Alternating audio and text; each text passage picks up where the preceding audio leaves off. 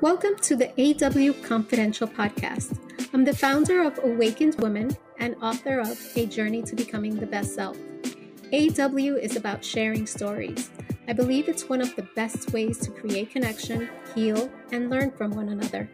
I hope you join me and some guests along the way as we explore different perspectives and experiences on topics about women, for women, and to inspire, empower, and encourage women.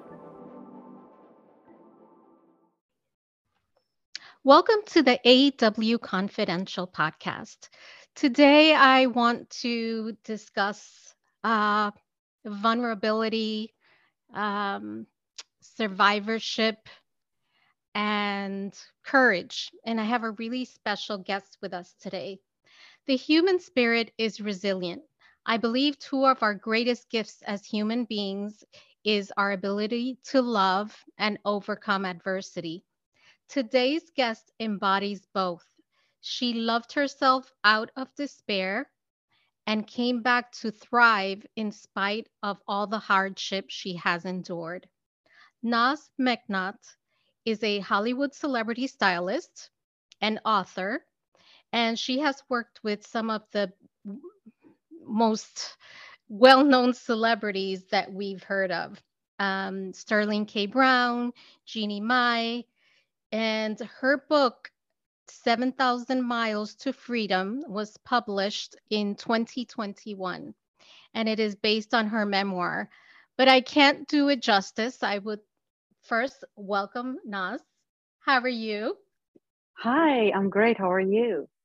Good. You know, as I was sort of doing the reading for this interview, I felt that the best way for us to get a true account of what happened, and I'm sorry, I know it'll be a little bit abbreviated, but I think, you've been featured in People and in Style magazines.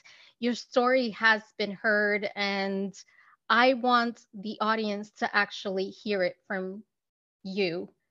Sure. So I would love if you could share with us, maybe just give us a glimpse of, your incredible story. I know you were born in Tehran, Iran, Yes. and you came to the US as a refugee, and you had many challenges.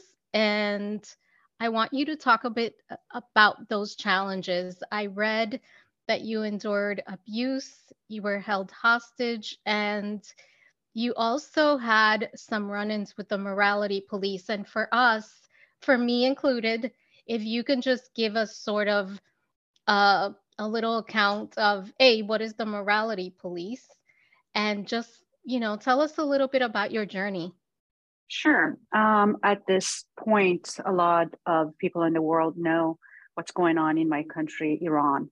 There has been an uprising, a revolution that women have started, and it is because of the morality police. So, morality police is a branching of the policing that the Islamic regime, after the revolution of 1979, when they took over Iran, that's a branching of the policing that monitors the streets, and they just look for anything that goes against their rules and regulations, which, you have to be covered from head to toe if you're a woman. And if a little bit of your hair is showing, you get in trouble with the morality police. If you're speaking to an opposite sex that's not related to you, your brother, your father, your uncle, you get arrested by morality police. There is so much that, you have nail polish, you have more, makeup than you should, or any makeup. So there's so much that they have made up in the name of religion, that they just arrest people for whatever that they think is wrong. So that's morality police. And I had an encounter with them when I was 13 years old, when I was in public and just speaking to a boy from my neighborhood. We grew up together, and we were just passing by on the street and we're saying hi. And I felt a barrel of a gun behind my head and thrown in the van and taken to jail. So that's what they do. They look for these things. And yeah, so people of Iran are fed up, and there is a revolution that's going on right now. The reason it started in September when they arrested a young woman, 22-year-old. Her name is Mahsajina Amini, and a few strands of her hair was showing. They beat her so bad that she actually passed in Maradi police custody. And that's why we see the revolution happening in Iran right now. Wow. That was, it was a wake up call to hear it from a woman that experienced it. Thank you for sharing that with us. Now, Sure. I also read that you held hostage. Can you tell us a little bit about that? So when I was still living in Iran, so I lived in Iran till I was 23 years old. I did marry my very first boyfriend just because going back to the morality police, um, you can't really have a boyfriend. It's against their standards. So unfortunately, not wanting, I was already in trouble with the Murada police and the government enough because I was a rebel and I was fighting against rules that they were forcing on us, especially women who have no rights, zero rights in Iran. And I was getting in a lot of trouble throughout my life growing up in Iran.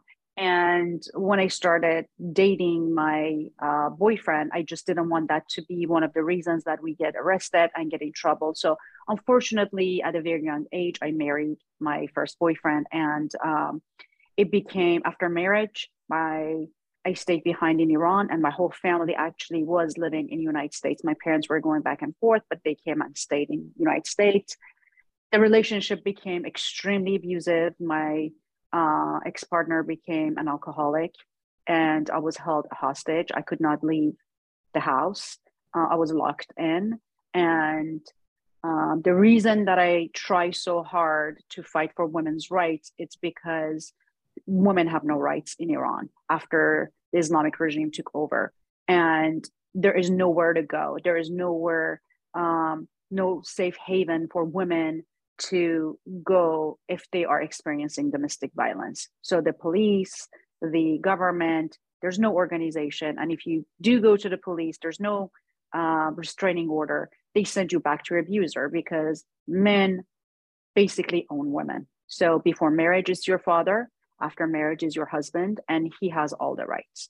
So yeah, I was kind of like held hostage, and I couldn't leave the apartment. I couldn't go anywhere till I escaped.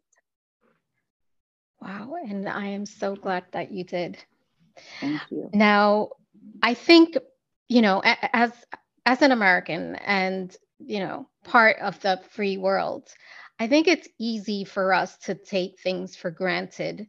And, especially when we're born into it. And listening to your story is a learning experience. It is, sort of a way for us to connect because things go on all over the world that we don't hear about. Now, one of the things that I think is important to point out is that, you fought for every little bit of freedom that you have today. Yes. And you came here to the US as a refugee. And I'm curious, what was that turning point, just sort of that shift that happened that you said, I can't do this anymore? Because you withstood so much already. So what was that, that day, that moment that just said, no more? So this is a very good question because it brings me back to the point that everybody asked me, what's your message? What you're trying to do? Why did you write the book? Um, I was keeping this to myself because my dad really didn't want me to get married, and he used a scare tactic for me to not marry this man. And one of the things he said, it was like the very last minute when I didn't have any wedding or anything. We just went to the courthouse and signed papers. And right before we do that, my dad told me, if you're going to do this, don't ever think of coming back. He was a very strict, old fashioned man. Um, when I was, that young, I took that very seriously. I wasn't thinking a father's love. If you go through a hard time and you're in trouble is going to overwrite, his distaste for divorce or anything. Um, so I kept that to myself. The abuse went on for a while and I wasn't telling anyone. However, one day when my sister called me from California to check on me, which she would do once a week, that day, that specific day, I had endured a really bad physical abuse the night before. And I was black and blue. I was bruised. I was cut. And I just burst in tears and I was crying really hard. And I was telling my sister, it's just because I'm missing you guys. And she didn't buy it, knowing me well. So she kind of like took it out of me, and I finally spoke out and I finally said what was happening. And within 30 minutes, my whole life changed when I spoke out. My sister said, stay right there. I'll call you in 10, 15 minutes. She spoke to my dad and my mom, who were, with her in California, and she had a plan in place. Um, and she wanted me to find a way, however I could, to get out of that place and go to my parents' apartments that they still had in the city. Um, so I found a way to convince my sister-in-law, who was home with me, and my ex and his mother weren't home. We were living with them at that time, and I somehow convinced her to let me go for just a few hours to be with my uncle. Um, and for some reason, she felt bad for me, and she opened the door, unlocked the door, and let me go. And I left and never went back. I went to my parents' apartments. But the point is, the minute you speak, the minute you say to someone what is happening to you, your life can change dramatically without you even knowing. Um, I really just didn't know it's gonna, change so fast. So, my biggest message, um, the reason I wrote the book is please talk to someone. You don't need to suffer in silence. What is waiting for you outside of that situation is so much better than what you're going through right now. And I'm actually glad that you mentioned that because having a voice is something that is just, it's critical for us, especially as women. And, in this free society that we live in, we can sometimes feel like we don't have a voice. And that could be out of fear of retaliation. What will people think of us? Or, it could be we just don't feel that maybe we matter. And that is all not true. Now, when did you start feeling like you had a voice, like you had something to say? Because at 13, you were already sort of in on that path. Yeah, I was always a fighter against injustice, because I just, from a young age, I didn't understand why things are the way they are, especially where I lived in Iran. I was only 4 years old when the revolution happened, and women's rights were all taken away. So growing up, I still had a sense of this is not right. So when I was going to school, I would rebel in and fight in my own way. So the textbooks in, from elementary school till high school, the very first page is always a picture of the supreme leader um, that took, over Iran and made, the Shah of Iran, the king of Iran, leave. And, they turned the country into a strict, very strict Islamic regime.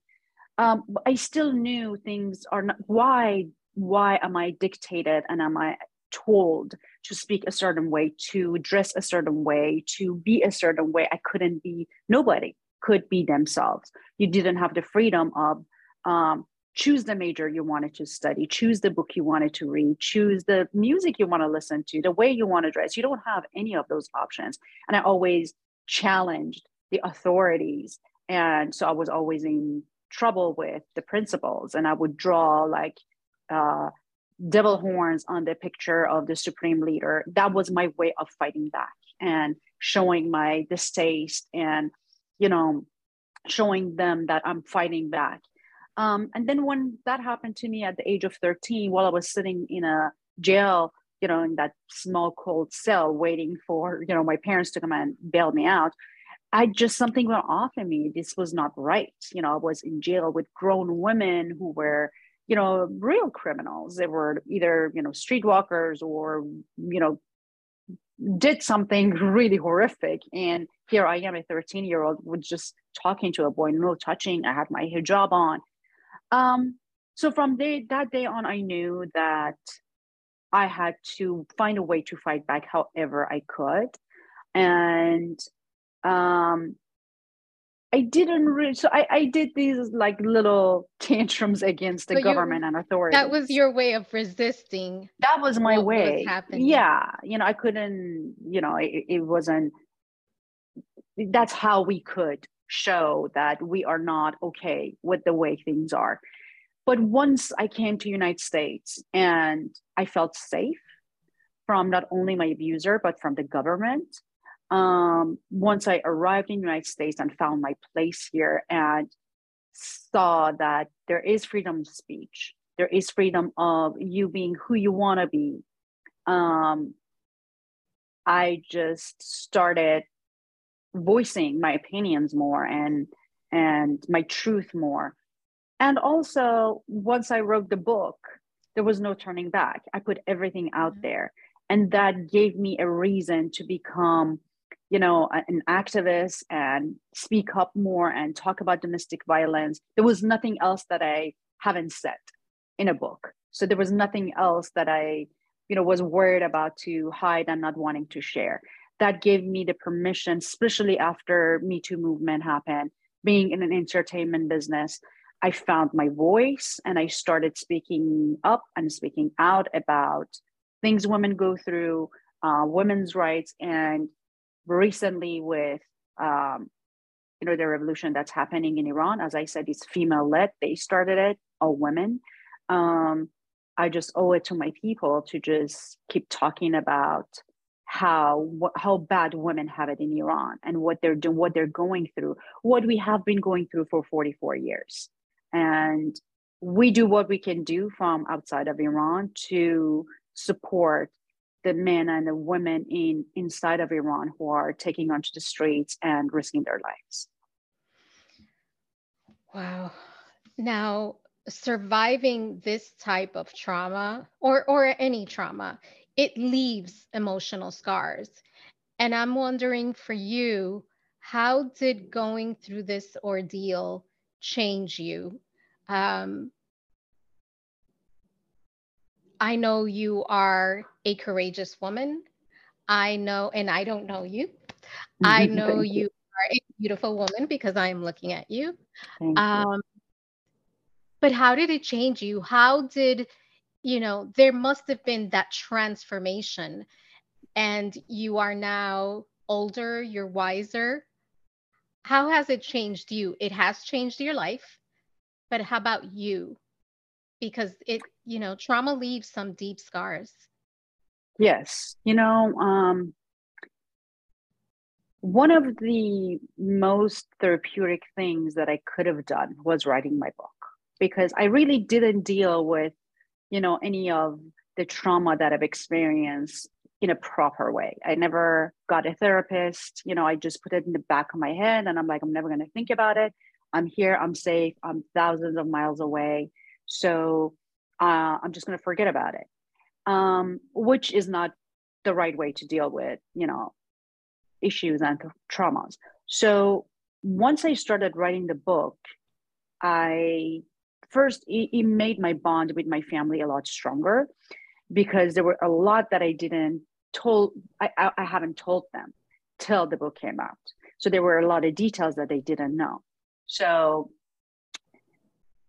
it kind of like made my bond stronger with my own mother. And also, it made me deal with all the trauma and all the things that I've dealt with. So I would write a chapter and I would stop and I would cry and I would think, and it brought back memories. It's like Absolutely. you have to face it. Process. You have to process it. So I sat with it. You know, it took 3 years to write this book because I had to sit with my pain and feel it and mourn for that very young girl who had to deal with all this by herself without her family being around. Um, so that was the sort of therapy that I really did for myself, writing. How it changed me,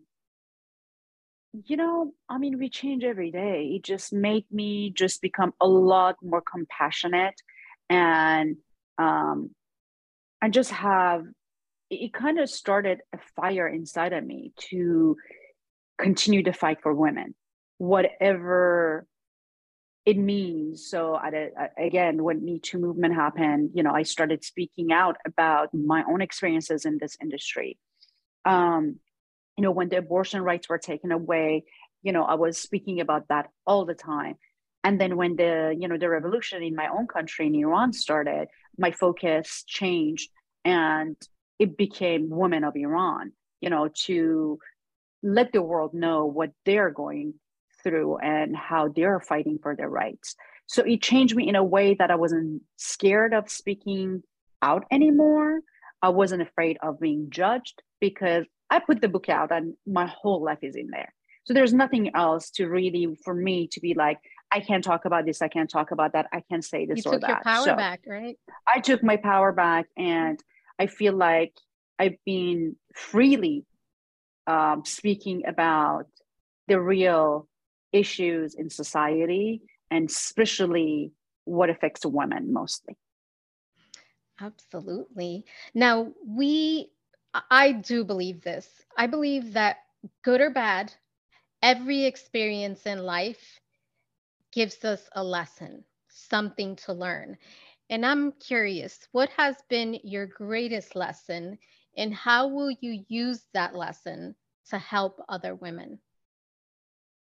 The biggest lesson I learned is there's always someone out there to help. There's always someone who cares. So I know a lot of women don't leave these situations because financial independency, because they think there's no life, if I leave this man or woman, men go through abuse as well. Um, I have kids. I don't want them to grow up without a father. There's so many excuses that women make for themselves.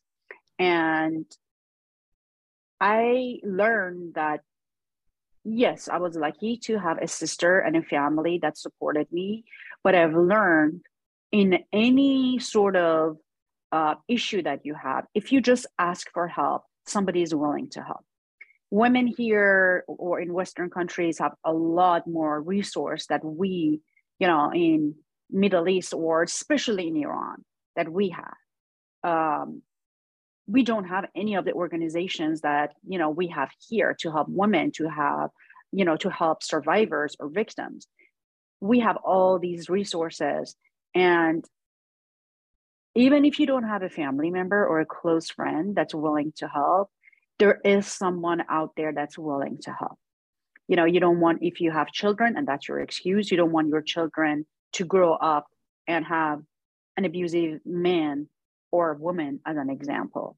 I know financial independence is a huge one, but again, there's help out there till you get back on your feet. So just remember that the life that's waiting for you outside of that situation would be a lot better than your current situation. That is so true. So you break away from the constraints that are holding you back from your freedom. You come to the US, you got a degree at the Fashion Institute of Design and Merchandising in Los Angeles. Congratulations. I know that was Thank a while you. ago.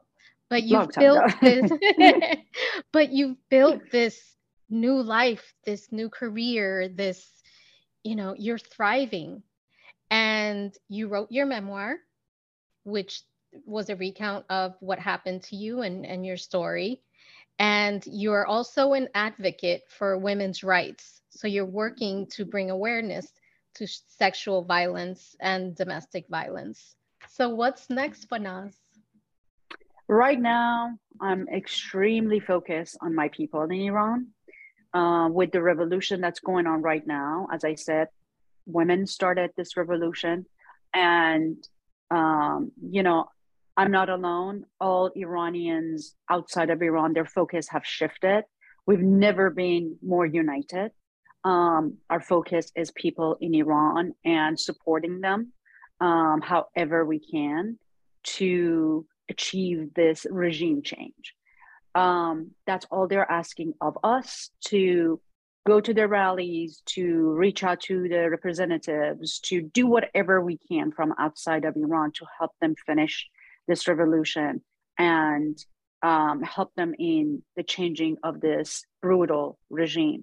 So my focus right now, besides, I mean, I have my clients, I have to work as well.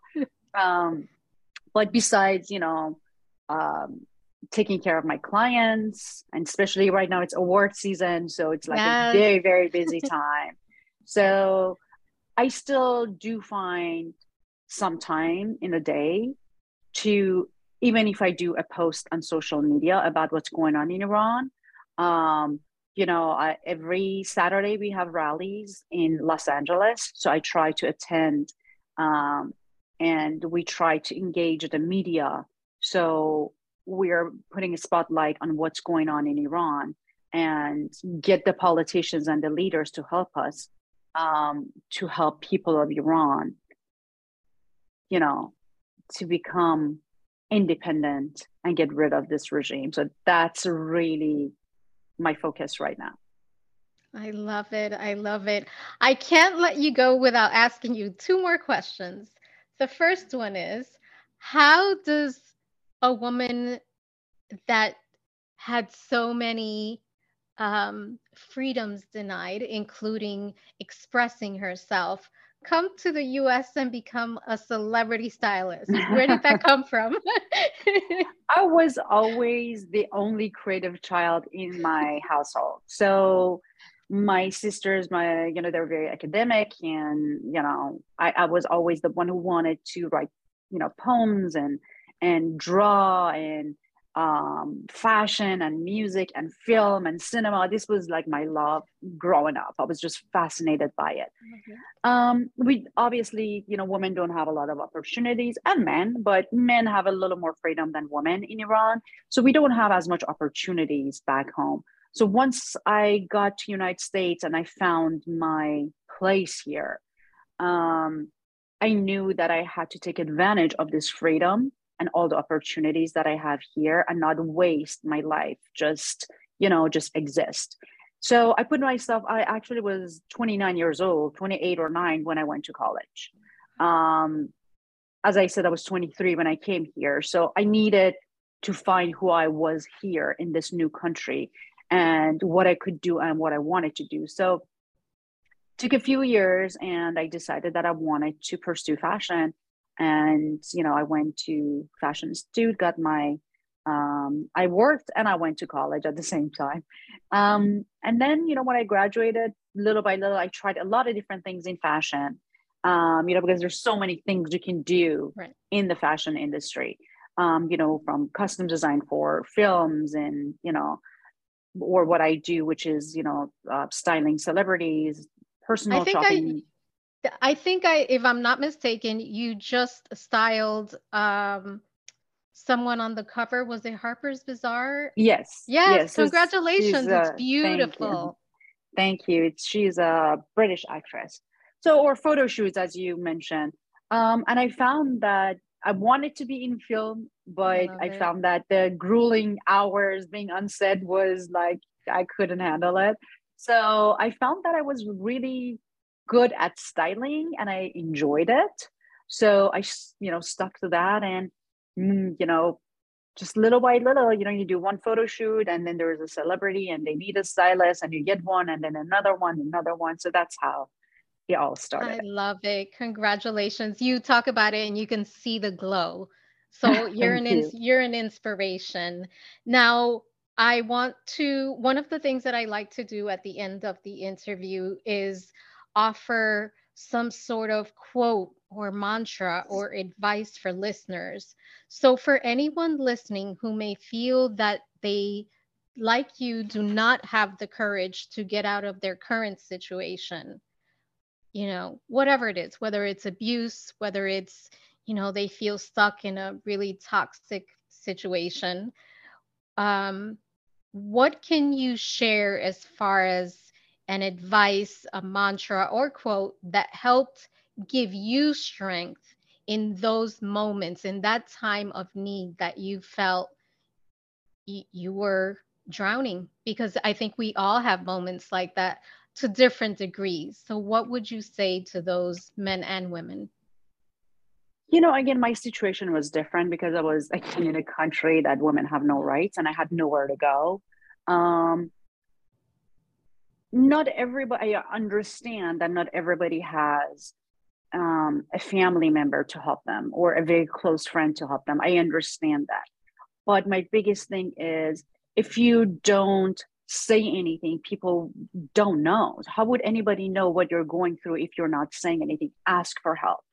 There is no shame in it. My situation was different because my sister kind of like draw it out of me. She insisted so much because she knew me well and she knew that I wasn't telling the truth. But I learned my lesson. I'm like, oh my God, the minute I said something, within 30 minutes, my whole life changed. Look where I am now.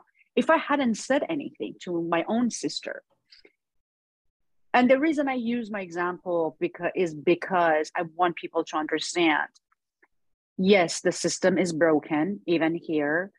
It's not perfect. However, we do have a lot more opportunities here in the United States than I did in Iran. So forget the shame and the embarrassment and the guilt that comes with, being in a situation like that. For me, I had a lot of guilt because my mother, my father, everybody said, don't do it. I was very young. They wanted me to come here to United States to be with my siblings, and I didn't listen. So I had a lot of guilt. That's why I kept it to myself.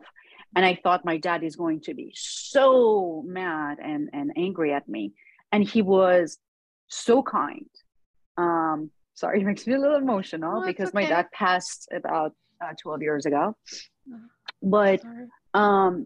to see that no matter what, there is someone out there, even my dad, who was like, divorce was like a shameful thing, it was a no-no, to see how he softened and changed. And they left and came back home to help me out right away. And he helped me to pack a bag and escape Iran overnight because my ex wasn't giving, signing the divorce papers, and my life was in danger because he could do whatever he wanted to me. It was his property. So my biggest lesson was, you never know who's willing to help. So please don't be embarrassed. Don't be ashamed. There's nothing wrong that you've done. We all make mistakes. And just say something. Use That's your it. voice. Just say something. Say something. I promise you. Maybe the first person says, I can't help you. Maybe the second person says, I can help you. But eventually someone will say, you know what, I can help you. That's Absolutely. that's that's the biggest lesson, and Thank that's what you. I tell people. I keep repeating this: say something. Thank you so much. Thank you for your vulnerability, for sharing your story. And can you share with our audience, how can we learn more about you? Sure. Well, I'm most active on Instagram, so they can find me on Naz_Meknat, Meknat. I update on what's going on in Iran a lot. I update, people on people who like fashion on my work. Um, and anybody who wants to read the book, it's available on Amazon. It's called 7,000 Miles to Freedom. Yeah, Awesome. Thank you so, yeah, so much for being here of today. course. Thank you for having Best me. of luck. Thank And you so thank much. you. And thank you for listening to another episode of the AW Confidential Podcast. Talk to you soon. Thank you for joining me on this episode of AW Confidential. Please make sure to subscribe, rate, review, and share this podcast with all your friends. You can find me on awakened-woman.com or follow me on Instagram, Twitter, and Clubhouse as Woman Awakens. I'm also on Facebook as AW Inspires. I hope you join me next time on another episode that is sure to be anything but confidential.